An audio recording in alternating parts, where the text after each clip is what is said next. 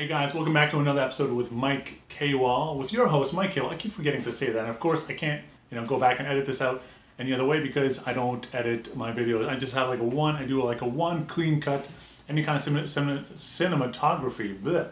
It's all one cut, and I prefer it that way because it's raw, unedited, and that way you can see exactly what I go through to make these videos.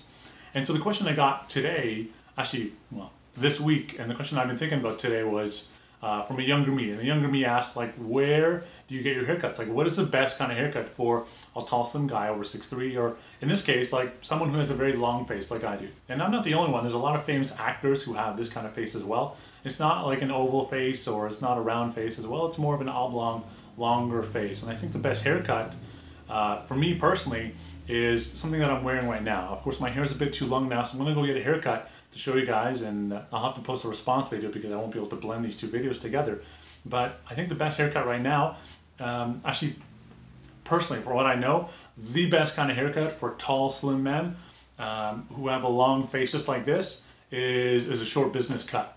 And so my hair is a little bit too long now, but you could rock this haircut as well, as long as you do one thing. One thing that's really, really important is to make sure that when they cut your hair, they don't cut too far up.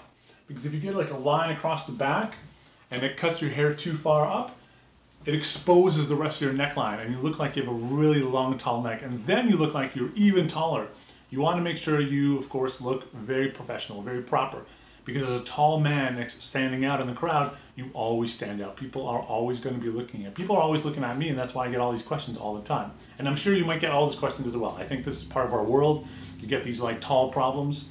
Well, happens all the time. It's not going to come. It's not going to stop anytime soon. So you have to make sure you're armed with some proper responses so you know what to say to these people when they come up, because they don't know. They're just curious. I bet they can't even see the top of their fridge. You have a completely different world. Oh, this is actually a pretty interesting way to, maybe that's what I'm going to call one of my episodes. Can you see the top of your fridge? Leave me a comment below. Let me know. Of course, you can comment and pause this video anytime, and